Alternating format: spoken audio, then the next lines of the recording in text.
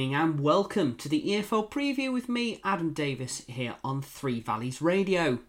For the first time this season, we haven't had much midweek football for us to talk about, which means we'll have plenty of focus going into Gameweek 3s.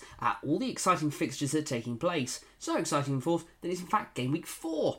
For many, we've already had some game weeks played, so we're probably about 3 or 4 games into the season. Not enough to really say who's been particularly good or even particularly poorly. But throughout this, we will be hoping to analyse as many teams as we possibly can.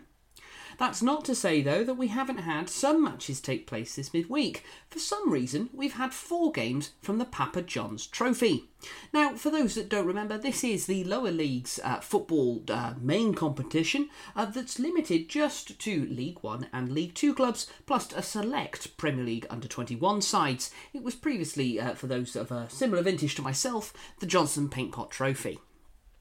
We have got 4 games for us to talk about then, and we will cover those in some detail, namely because one of them's got a particularly strong link to a former Glover.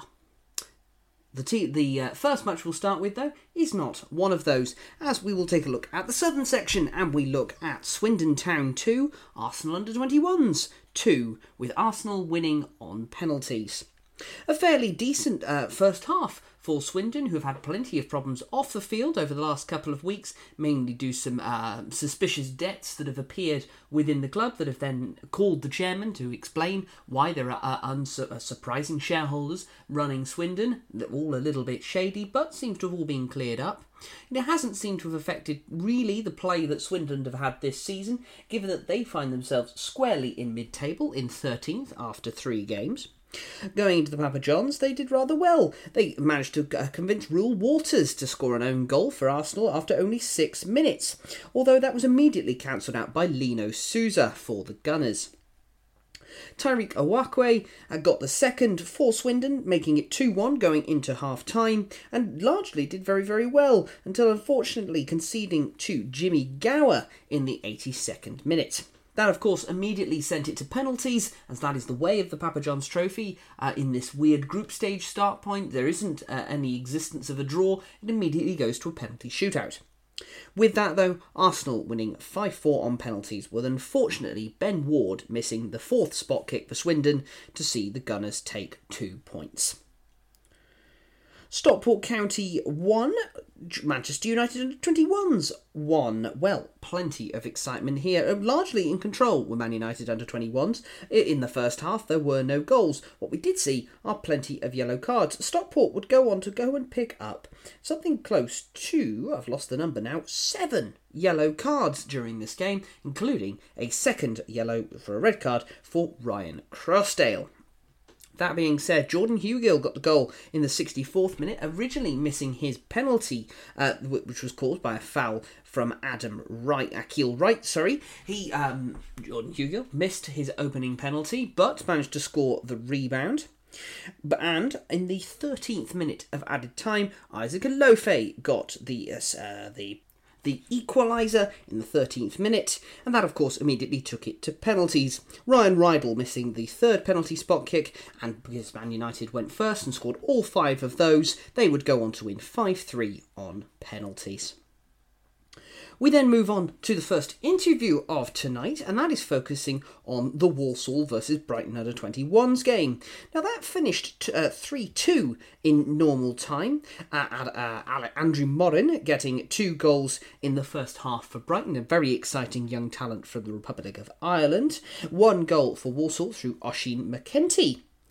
Unfortunately, a 3rd goal for Brighton was not actually scored by Brighton's players themselves, and it was another own goal through Liam Gordon.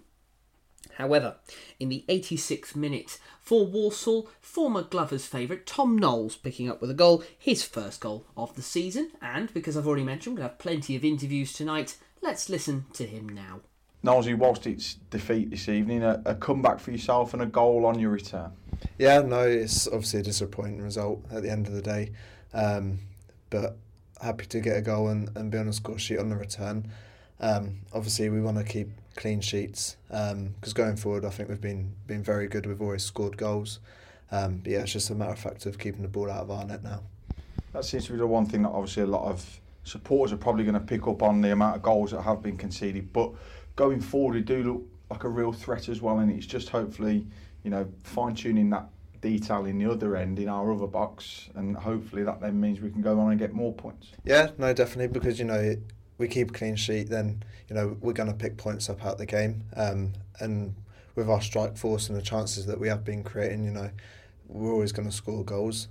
So yeah, it's just a matter of fact of tightening up at the back, cutting out the mistakes, and keep doing our thing going forward. How frustrating has it been for you personally to still be in and around the group but not be able to necessarily influence it on the pitch at the moment because of the injury? Yeah, no, it's been a frustrating few weeks, but I've been working hard and probably been a bit of pain in the backside to get back on the pitch as soon as I can. But I'm thankful that I'm touchwood over everything now, and I can look forward to the rest of the season.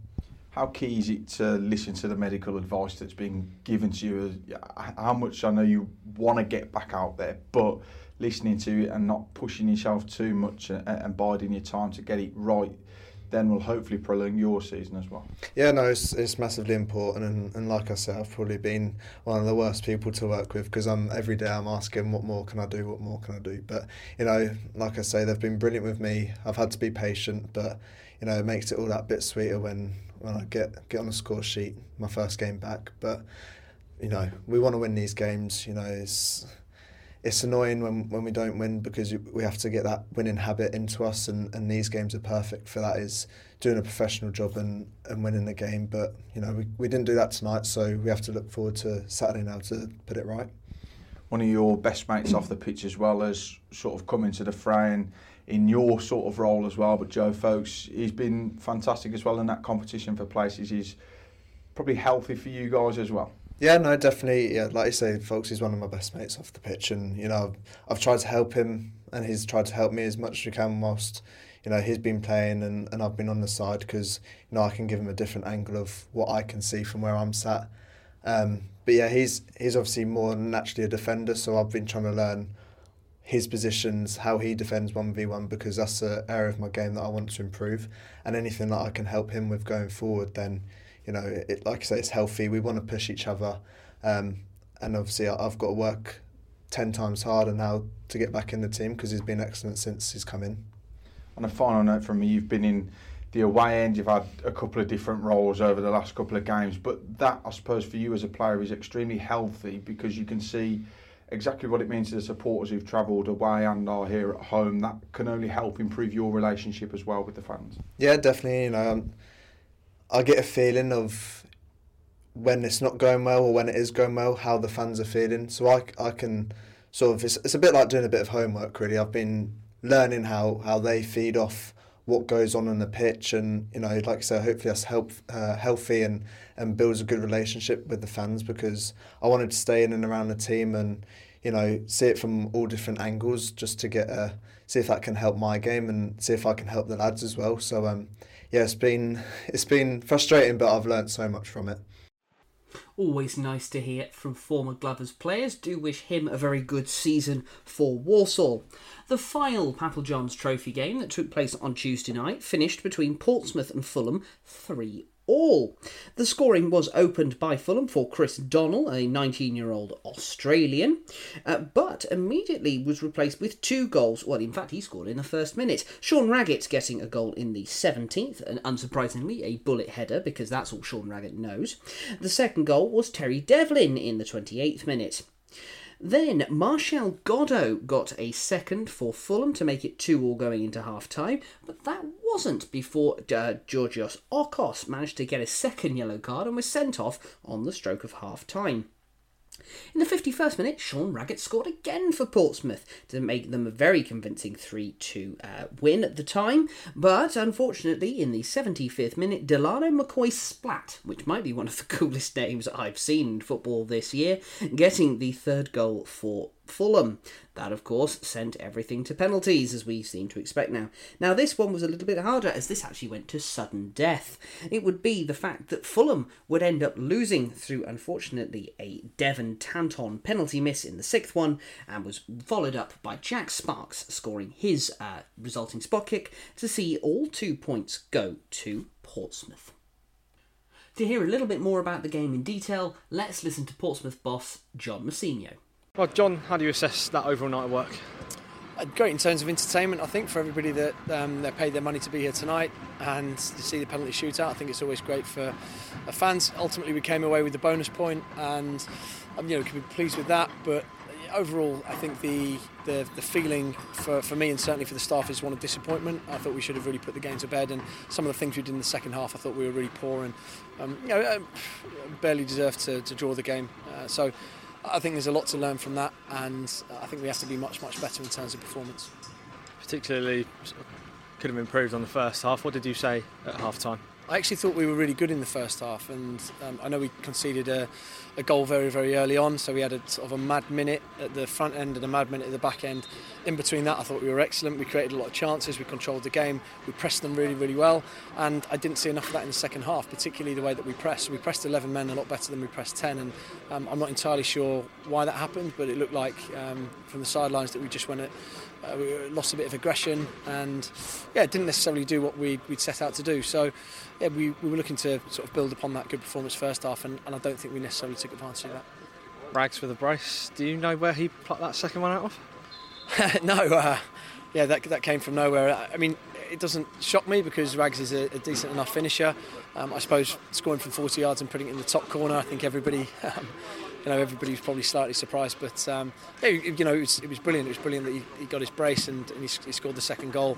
I guess the unfortunate side of that is that we had to rely on our centre half to put one in the top corner from 40 yards when we just had, we had enough chances to win many, many games, but I didn't think we were quite. Well, I know we weren't clinical enough, and I think that spilled into the rest of our game in the second half. That was the most disappointing thing. Terry Devlin getting a goal on his first Fratton outing as well. He must be really pleased for him. Yeah, I mean, those are the sort of goals that we like to see Terry score.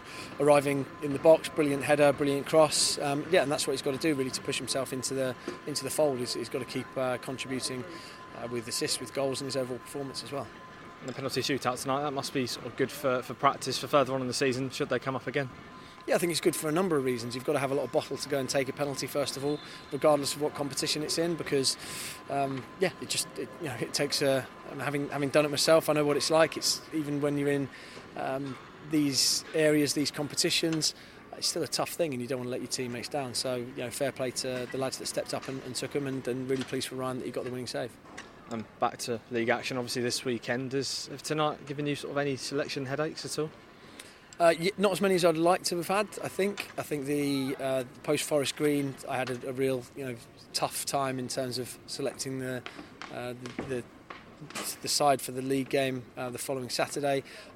I think if the lads had come away, and regardless, 2-2 at half time, that was absolutely fine. But I think they really should have put the game away in the second half. And I think if we come away winning sort of 5-6-2, I think that would have given me some real selection headaches. Unfortunately, we didn't. There's still some. It's not like we got to chuck the baby out with the bathwater.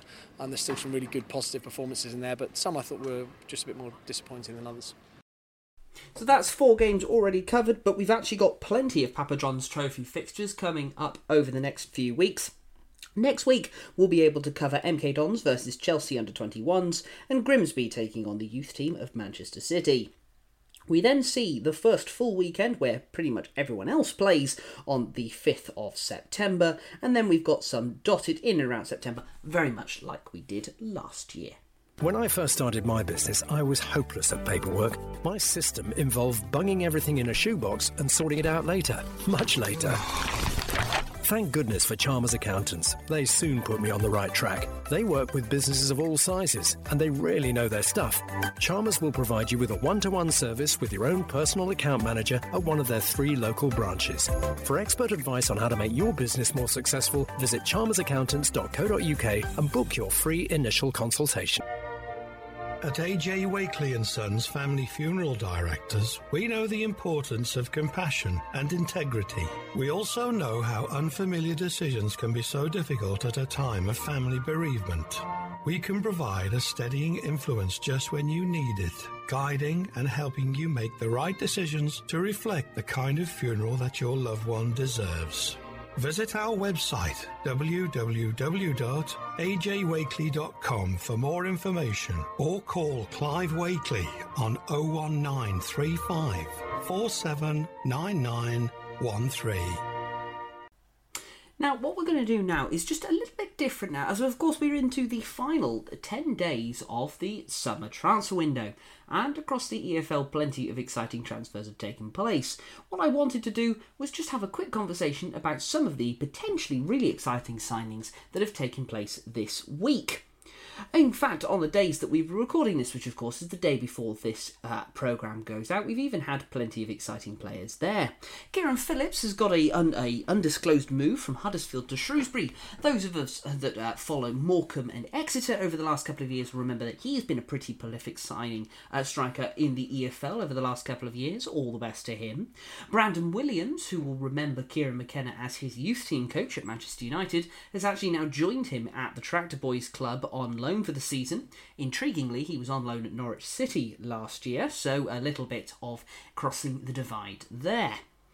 What took place yesterday, one of my quietly favourite players in League One last year, Chem Campbell, has actually gone to Charlton Athletic on loan from Wolverhampton Wanderers. It was very, very impressive for Wycombe last year.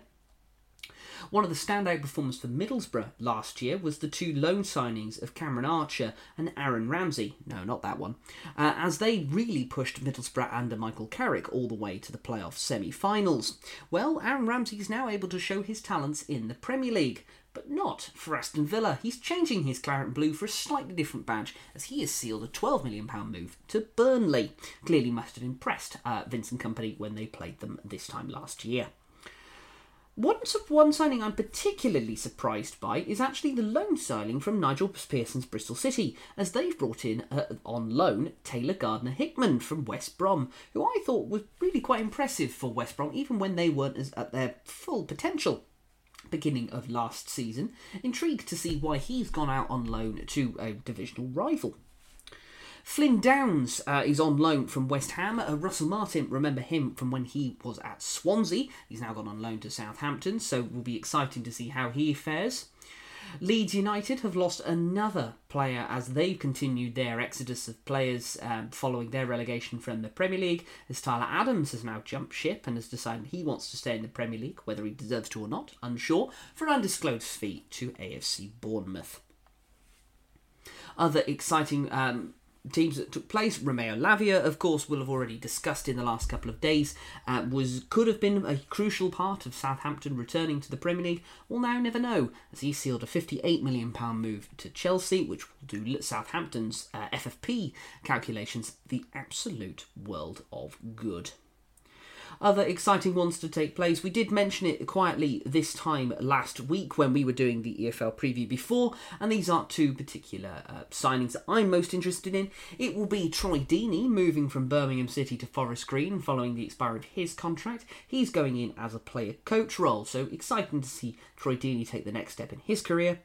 And quietly, what I think will be one of the most exciting signings, because he has to be, because of how excellent he's been over the last couple of years in the Championship, and that is the loan signing of Scott Twine from Burnley to Hull City. Not necessarily a signing that you immediately assumed that Hull would make, but the ownership have always said they would back the Tigers with as much money as they possibly could, even if it isn't quite as much as you might expect from some Championship clubs. I think this is quietly an excellent signing and will be able to provide some real dynamism to the Tigers' attack. Best of luck to him. Would have liked to see him in the Premier League, but he had so many injuries last year. Can't say I'm too surprised. So that's what's particularly the really exciting signings I think that have taken place over the last week. Other ones that we spread into the last couple of weeks before then. Chuba Akpom has now finally left Middlesbrough to Ajax for a £10.5 million bid. I think that's probably for the best. I think he was definitely going to get a bit itchy feet following his decent spell last year. They've already immediately replaced him through one of my other favourite names in the EFL this year, Emmanuel Latilath from Atalanta for an undisclosed fee, also for a striker. So very exciting to see how all of these things go. But one signing that we didn't cover, or more specifically BBC Sports haven't quite put up, is actually the recent unveiling of a loan signing. Now, there's been a lot of speculation about Jay Stansfield over the last couple of months following his very decent return to Exeter City last year. We of us of a Yeovil persuasion will of course have fond memories of his dad, and it's now been far too long, unfortunately, since his passing. Jay has carried the mantle as being an excellent striker who's who's even had calls up to England youth teams in his very short but exciting career so far. And he actually has a new loan move. There was a lot of speculation about him moving to Sunderland this year and joining Tony Mowbray in a very, very young Championship side.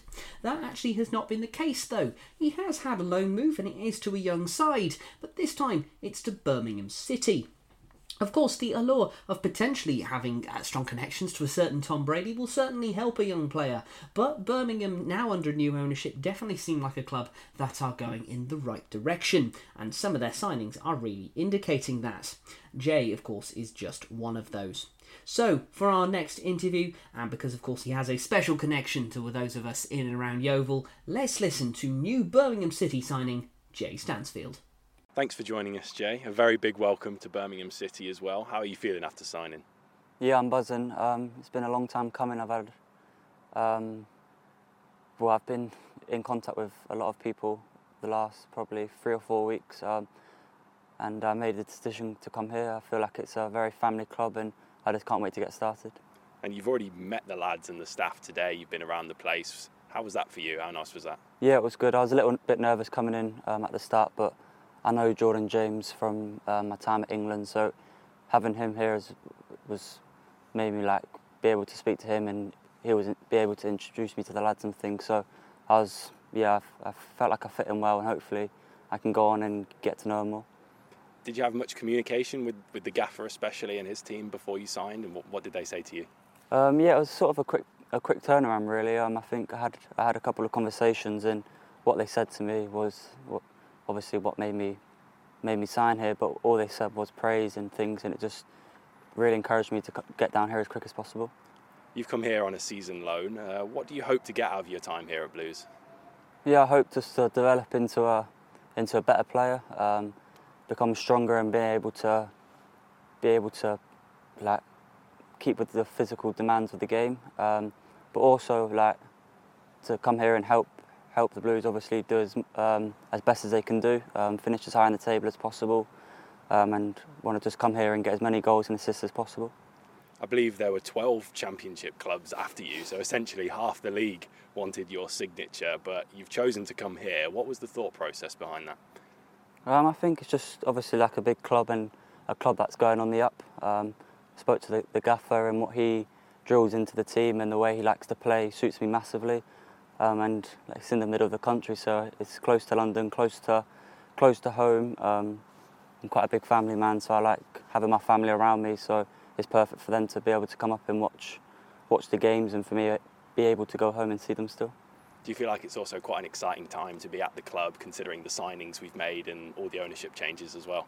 Yeah, massively. The buzz around the club, I've only been here a day, but the buzz, the togetherness around the changing room, the whole club seems amazing. I'm just so happy and proud to be part of it.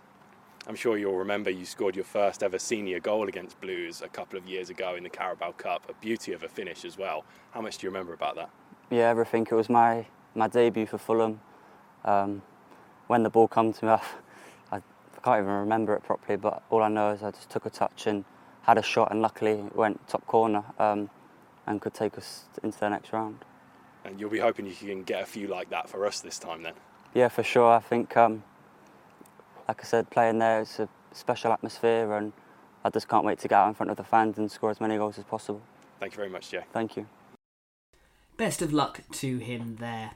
Right, let's move on to this weekend's set of fixtures, and we've got plenty for us to get excited, of course, across all three divisions. We will start, as we usually do, with the Championship, and we've got a Friday night game now, which is actually not between teams that usually get too much from a television plaudits. They are Hull City versus Bristol City. Now, of course, we've already mentioned both of them this episode already, due to potentially very interesting signings in the form of Taylor Gardner-Hickman for Bristol City and Scott Twine for Hull. I think a relatively even affair, and would potentially be a really, really important fixture come season's end. Both of them will definitely be pushing for playoffs. How realistic that is, we are yet to see, but both of them have had fairly decent starts to this season.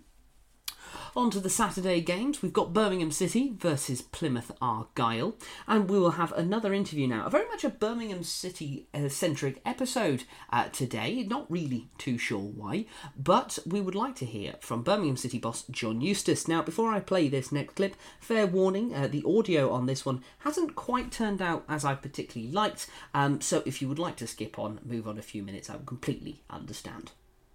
Gaffer, thanks for joining us this afternoon. I'll start by asking you for your reflections on the performance of Bristol City. It was an excellent performance, a real collective. The whole squad was used. The fans were fantastic. It was a really good day.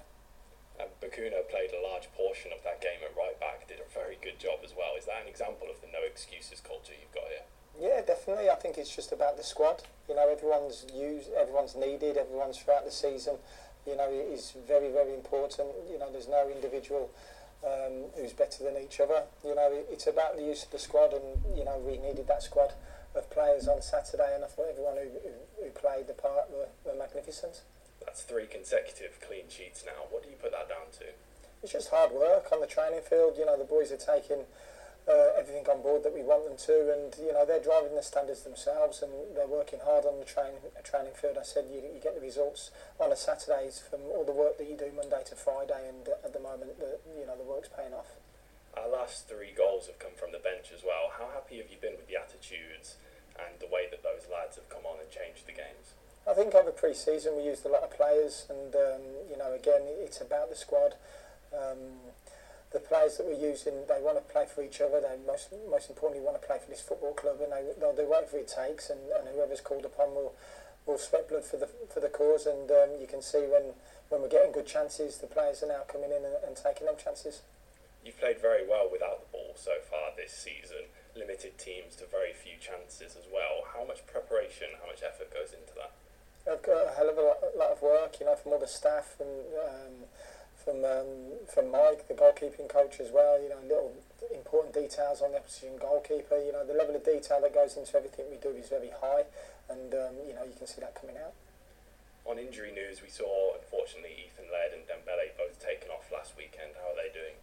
Yeah, they're going to be struggling for the weekend, and obviously they're 2 real big players for us. But again, the players that came on, at important times in the last game, and Bakker going into right back, filling in there, it just shows that, no matter what comes across us, we'll get on with it, and whoever plays will be ready.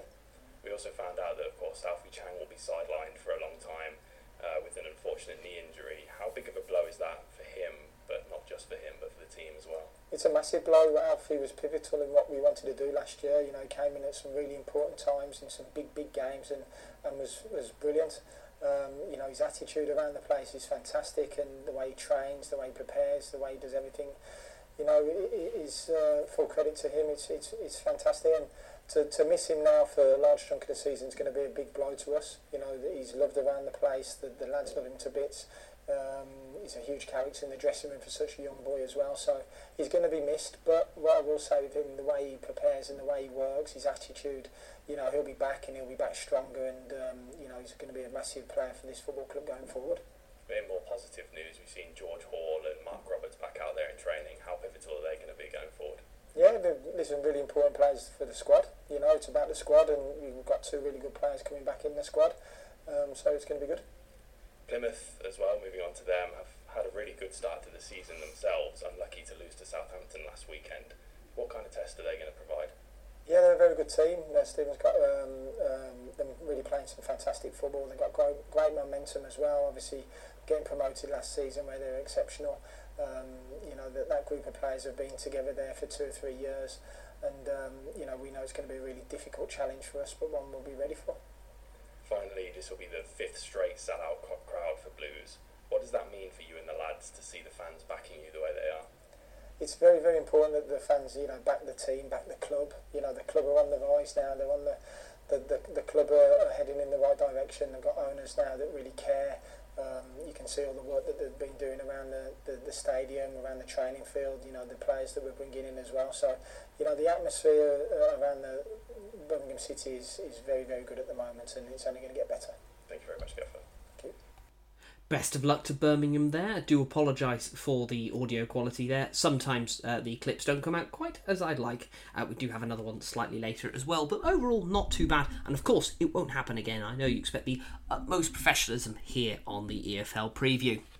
Moving to the other games taking place in the Championship this weekend, we've got Cardiff City versus Sheffield Wednesday, a battle of somewhat near the bottom. Coventry taking on Sunderland, which of course was a playoff bout last year. Huddersfield Town taking on Norwich. Ipswich have got Leeds United in a very exciting test there. Leeds United now will be returning with the signing of Wilfried Gnonto back, as he has decided that he will stay at the clubs, probably lined up with the fact that Everton got thumped 5-0 last weekend. He didn't fancy moving to the Toffees anymore. Completely understandable. All players are young, they will make mistakes, and he's come back and apologised, and Daniel Farke has accepted that, so that's really, really good for them. Ipswich will, of course, continue to hope that they can push and stay at the top of the table, as they currently are. Millwall taking on Stoke City. Preston have got Swansea City. Rotherham United face Leicester in a relatively short journey for the two teams. Southampton are taking on Queen's Park Rangers, and this is where we will have our next interview. And it's a slightly longer one, but we will hear from QPR boss Gareth Ainsworth. Gareth, despite the defeat, you spoke of your pride after last Saturday's performance against Ipswich. How has this week been? Been brilliant. I'm the manager of QPR. We're coming here, and honestly, since the Tuesday after the Watford game, this place has been a buzz. It really has, and so proud of the boys and the fans for what they're doing at this club. They're doing it, you know. I'm trying to say, right, can we get this going? They're doing it, and it's been brilliant, you know. Yeah, we've had one or two knocks. Yeah, we've had a couple of last-minute goals against as well. One at Norwich, and then second half sort of sickener against Ipswich Saturday. But still people believing. Still the fans were there at the end saying, we know what we're trying to build here. We're proud of this. We know where the club is. We're proud of this. Wow, we got Sinclair firing. We got people like Ryan Colley making appearances, you know, from the development squad. Coupled with the 6 signings I made, the experienced boys coming in, they're only going to get fitter. This is going to be a good place, believe me. And all I want to do now is keep working with the boys. You know, some of these young ones do a lot of individual work, trying to educate and trying to show them how good they could be. And then these older boys, they're in there and they're running the dressing room for me. They're real winners.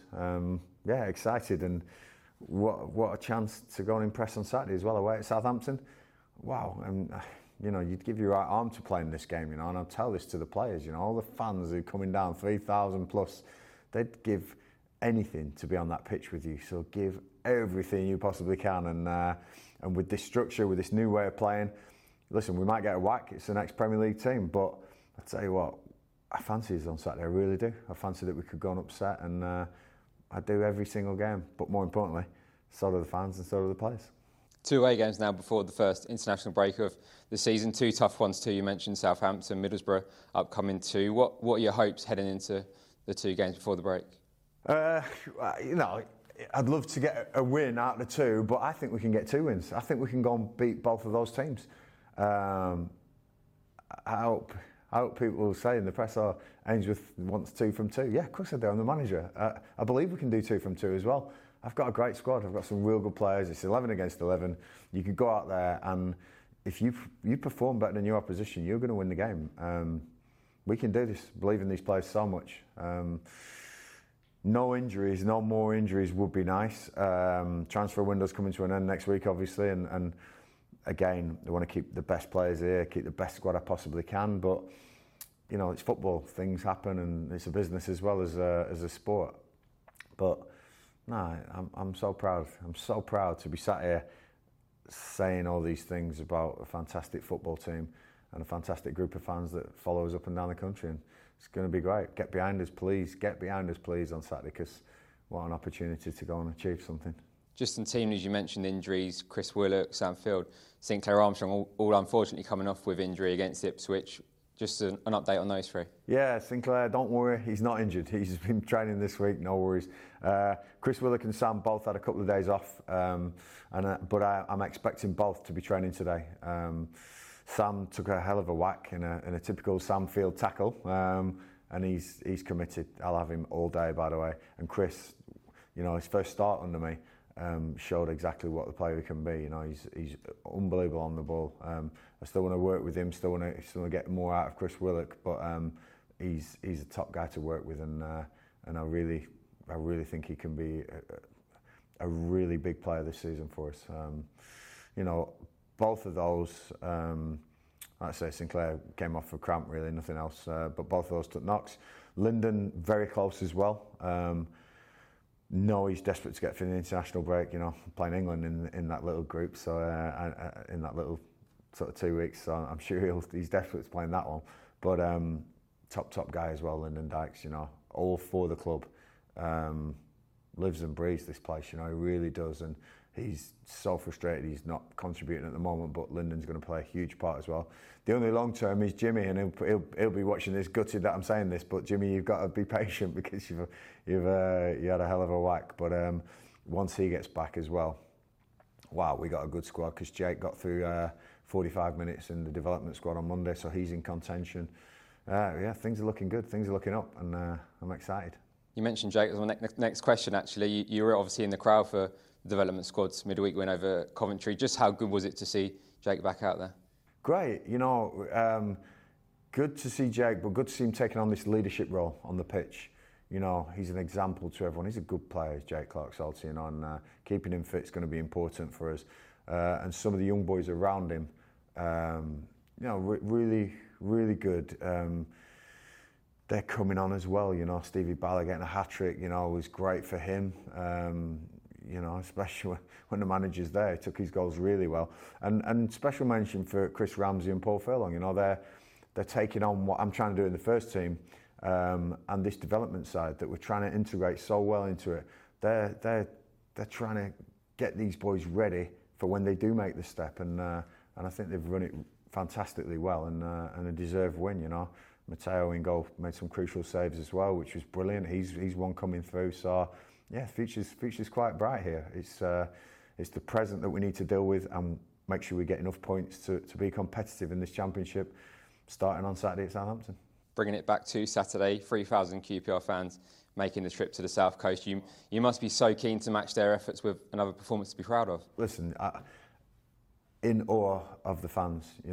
I know took a bit of jip last year, and Watford game totally entitled. I'm sorry. Please let me off that one. But since then, I think we've been great. I think we really have been great, and I'm really hoping that they feel what I'm trying to do here, and trying to build. And what I want to do is, when the success comes, we've built it. We've got that structure behind us that there's no big fall. Then there's no big drop off. There's a success, but there's a sustained success. There's a building block behind it. That's what I want to do here. You've got to try and do that in football. I did it at the last club for so many years, and it was great. And if I can have so many years here again to build something and leave them in a much better place than when I turned up, that'd be the aim, And this club is brilliant, because people think we're probably a bit of a smaller club now in the Championship. We're not. We're still, our heartbeat's real strong. 3,000 away fans, who will be as loud as the Southampton fans, by the way. I'll make sure of that, because my team will be up for this and getting them going. Win, lose or draw, get behind these guys, because some of those players will need you, and I certainly need you, and I know what you mean to me. I've played in front of you. I think you can really tell with the way Gareth Ainsworth speaks. He really cares about the club that he's taken on. I know he's synonymous with Wycombe Wanderers, but he was a QPR man as well, and he really is trying extremely hard to turn it around in what is very difficult circumstances.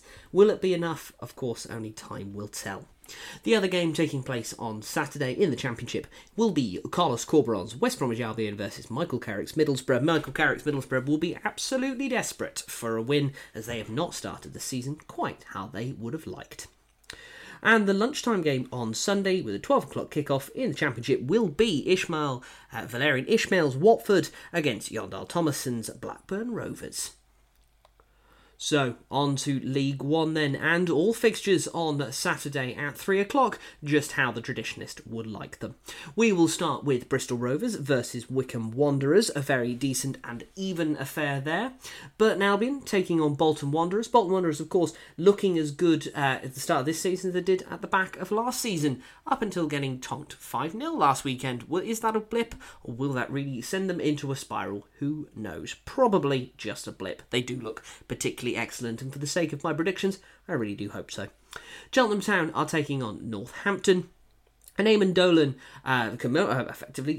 memorial match between Exeter City and Reading. A lot of emotions will be going through St James's Park this weekend. Good luck to those two teams. Fleetwood taking on Shrewsbury Town. Leyton Orient have got Cambridge United. Lincoln City face Blackpool. Oxford United have got Charlton Athletic. Peterborough United taking on Derby County. Port Vale have got Carlisle United, a decent affair there. Carlisle definitely returning to League One in not necessarily the same rich vein of form they were in League Two, but that's going to be the case with promotions. Taking on a very mid-table team from last year, Port Vale will be very interesting for them. Stevenage travel to Portsmouth, and finally, probably the most exciting game I think for me in terms of the most even affair between the two teams is the final one. And that is between Wigan Athletic and Barnsley. Now, if you look at the table without looking at the points, you'd go, why on earth would you say these are equal? Of course, Wigan all the way down near the bottom and Barnsley somewhat near the top. Well, Barnsley were excellent last year under Michael Duff. Of course, he moved on to pastures new in the form of Swansea City, but I really like the signing of Neil Collins as manager, and they've still got some excellent attacking players. Nicky Cadden, Devante Cole, plenty of goals all available to them. No wonder that, it's little surprise that they managed to get 7 past Port Vale on the opening day. But of course, Wigan, with their points deduction, have had to start slightly further back with a little bit of a handicap. But what they have done is they're still currently unbeaten. And if they didn't have the points deduction, sorry, that's the word I'm looking for, they would be up near in the playoffs. So a very exciting side under a very exciting manager. And that is the form of Sean Maloney. And we'll listen to him now. Sean, I expect there's been a real bounce in the step this week around camp, given the result on Saturday. Yeah. I think particularly early in the week, you could sense, you could still sense the happiness from the result, particularly with the players.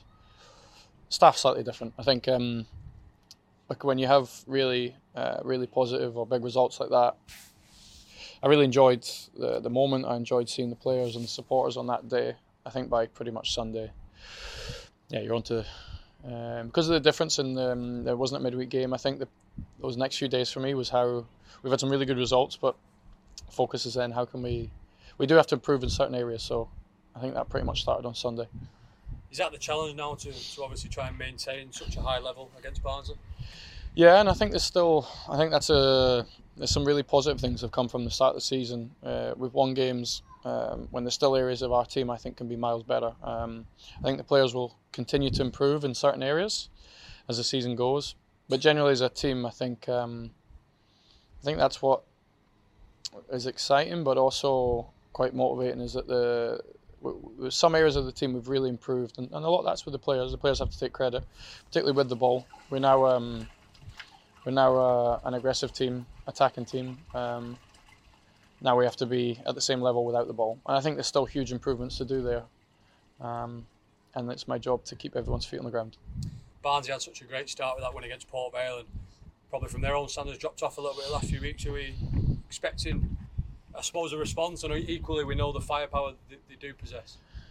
Yeah, they had an amazing start, I think, with the 7-0 to start with. They're a little bit unfortunate in some of the games since. They've got a good team. I know their manager very well from coaching licenses in Scotland. Good person, real competitor, Neil. So he'll do a really good job there.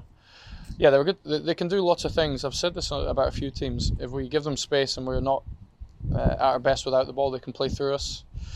The longer pass, they've got threats on your last line. So yeah, it's another test. Every game we play now, I want us to keep improving out of possession. The first 30 minutes against Bolton was as good as we've been without the ball, and then we had the quality with it. So my challenge for the group and for me is to try and sustain that levels out of possession. Because if we get that right, then it really gives us a chance to win any game this season. But of course, on the flip side, when we don't get it right, any team can hurt us, and we've seen that Carlisle, Northampton. And that's a challenge for me. Amazing result at the weekend. For me, it's done. And it was done maybe earlier than our supporters or our players. The next one now is Barnsley and the upcoming games. Looking ahead to Barnsley, does Jordan Jones was on the bench against Bolton? Has he got a chance to feature? And Liam Shaw has just missed out, but again, is he fit? Is he ready if called upon?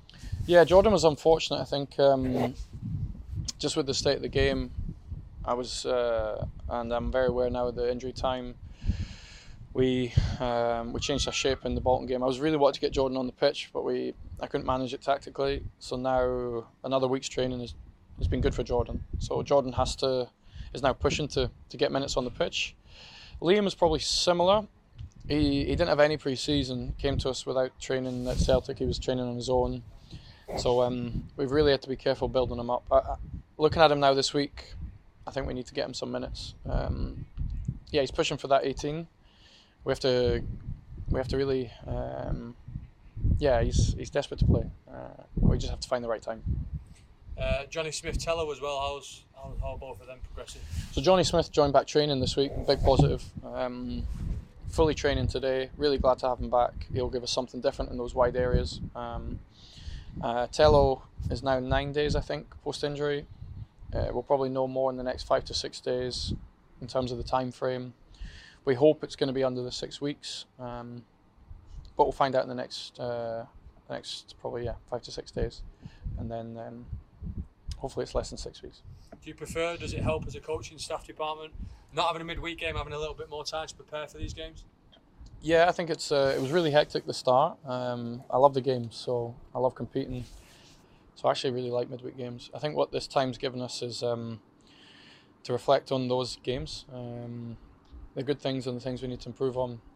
And that's why I moved on pretty quickly after Bolton. It's for Sunday, and then the early part, Monday and Tuesday, we had to really, or the coaching staff had to, our work is to improve each area of the team, and I think that's what this time gives us. I hope we've got 4 games on a Saturday. I hope by the end of that, there's areas of our team that there's a big improvement.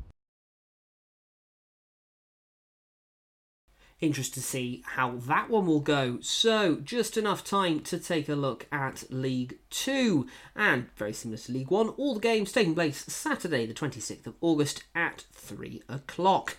We open it with AFC Wimbledon versus Forest Green Rovers. Third top versus third bottom. Forest Green definitely struggling to life in League 2 following their relegation last year. Plenty of ins and outs there, but they'll hopefully rely on the likes of Troy Deeney to get some of the goals that we know he's more than capable of doing at EFL level. AFC Wimbledon started very well, and that's been largely down to a few former Glovers that they've got on the wings in the form of James Tilley and Josh Neufeld. AFC Barrow taking on a relatively local. It isn't really, but in the grand scheme of things of how everything is far away from Barrow, one of the closest sides they will play this year are Wrexham. Now, Wrexham, of course, have had plenty talked about them, and we won't give them any more treatment or more preferential treatment on the EFL review than any other club in League 2, because basically everyone else is doing it. 6th placed Barrow taking on 15th placed Wrexham. Of course, Wrexham have scored 13 goals, the most in the league this year, but they've also conceded the most with 13 as well. So much so, it's even prompted goalkeeper Ben Foster into retirement. Bradford City taking on Crewe. Bradford have not started with the pace that they would have usually expected given the money that they've spent and the manager that they have in charge. They currently find themselves in 18th. Crewe very much mid-table, plodding along, doing very well, just like they did last year where they finished 13th. I think another mid-table season for Crewe isn't entirely out of the question. Gillingham, top of the table, and the only team not yet to drop any points in League 2, will be taking on bottom of the table Colchester United. Someone's form's got to turn around there. Let's see whose it is. Harrogate Town versus Morecambe. They're a really important game, I think, come towards the end of the season. Both teams will, Morecambe definitely starting very, very well, given that there are huge problems off the field. There's talk that there wasn't enough money to pay the wages last month, and therefore have got a suspended points deduction from the EFL, so it could spend massive problems for them. Currently find themselves in the final playoff spot in 7th. Harrogate Town started the season very, very well, and have unfortunately not picked up the wins quite as they would have liked in the last couple of weeks, and they currently find themselves in 21st. To hear from next, let's listen to Morecambe boss Derek Adams. Derek, great to see you. The Bradford win obviously was great for you. I know you enjoyed that win. But what have you taken from this start to the season that has only brought positivity, if that makes sense? Yeah, I mean, we've had a great start to the season, and as I spoke about before, we were left with 6 players from last season. We've added to the squad, we've added 14, so that's blended in really well. We've got a lot of youth and experience in the side, and we've seen them, take it on. Mellon last week gets 2 goals. He could have got 3. He probably their centre half could have got sent off because he had spun him late on in the game and got past him. JJ got a goal as well, and it's important that we get goals from all over the side. And last Saturday, it really went well. Do you feel optimistic then about the future and maybe launching a promotion push? I know it's very early days, but do you feel you've got assembled a good team? Yeah, well, we've got 20 players at this moment in time. Other teams have got 25, 30 players, so it'll tell how we can get through the early stages in the season. Then can we strengthen again come January? But at this moment in time, we've still got space for 2 more players to come in to the squad, and we've assembled a very good group at this moment in time, and we're sitting where we're sitting. We've had difficult games to start the season with, a lot of teams that are promotion contenders, and we go to Harrogate on Saturday, another team that spent well over the summer period. After the Bradford game, you said that pundits looking in don't have a view of the workings of the football club and are naive. Can you expand on that and what you meant? Yeah, I mean, they don't look at the players that we've taken in. They probably haven't looked at the calibre of players that we've able to take in loan or permanently. They don't know how we coach. They don't know how we work from day to day, and that's just the nature of the business, And because it's Morecambe, if it was a team that had 20-odd thousand supporters and had been in the Championship or the Premier League beforehand, and they might look at us in a different way, and that's just the nature of the business. They put teams up at the top of the table because of the way that they spend money, the way that they have bigger crowds. But as we have shown in the past, when we got promoted out of League 2 into League 1 with the lowest budget in League 2, anything is possible. Do you like proving people wrong, Derek? Yeah, I mean, I think that that's always been the case. I think that throughout life, I've always had to prove people wrong. Since I was a young player, and then going into management, it doesn't change, and I think everyone's the same. You've got to prove every day how good you are as a team, a person, management staff, and that just becomes with a bit of self-pride, really. And I think that any organisation, would like to see these attributes. Do you teach your players how to have that self-pride? Well, I coach them and I speak with them on a daily basis, and if the standards are not up to it, then I let them know that that's not the correct way to go about it. And I think that has to be the case because society has changed over the years. In many years gone by, you used to get a punishment if you didn't do things properly. Nowadays you can't have that, and a punishment was probably running or being in for an extra afternoon session or an evening session, but nowadays that's seen as something different. What's the punishment now then, a fine?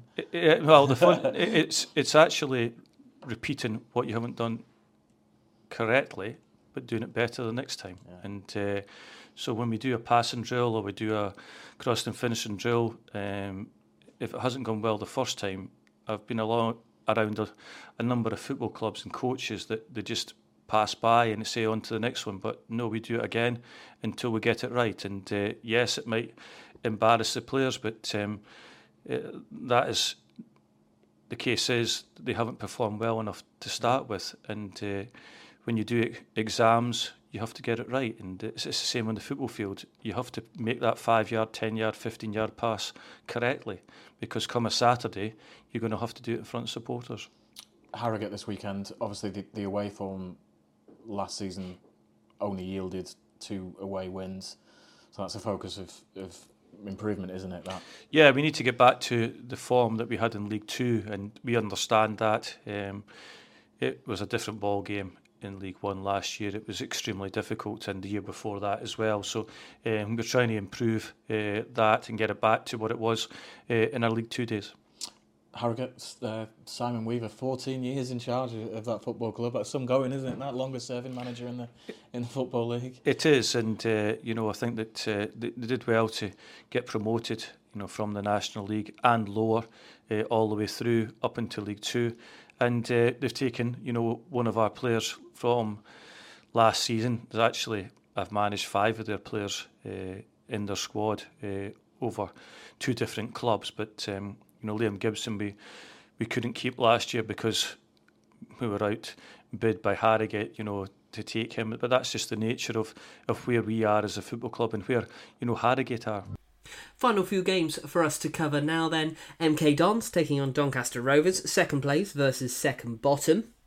Very similar to the Gillingham and Colchester United match. That's going to be very, very interesting and very concerning if you're a Doncaster Rovers fan. Newport County taking on Sutton United. Notts County are taking on Tranmere Rovers. Salford have got a relatively local clash in Accrington Stanley. Swindon Town taking on Crawley. Swindon, of course, we've already discussed parts of tonight, sitting themselves in mid-table. Crawley started the season very, very well, as opposed to what they did last year, and currently find themselves in 8th position. And finally, 2 teams that we had already covered tonight in the form of Walsall and Grimsby. Walsall finding themselves in 17th, but of course coming off the back of a fairly decent performance, albeit not a win, in the Papa John's Trophy. And Grimsby also looking pretty well as well. Best of luck to every team, as always, going into this week's fixtures. So that brings us to the end of a slightly shorter EFL preview. That is always the case, unfortunately, when we have no games to talk about that took place during midweek. We will have plenty more next week as well, and you, of course, will find me here on Three Valleys Radio back on Monday to talk about all the fixtures that have taken place across all 3 divisions this weekend. Until then, if you're going to watch Yeovil versus Tunbridge Angels, best of luck to the Glovers and safe travels to those that are going. And until then, have a lovely rest of your weekend. Thank you very much for listening, and goodbye.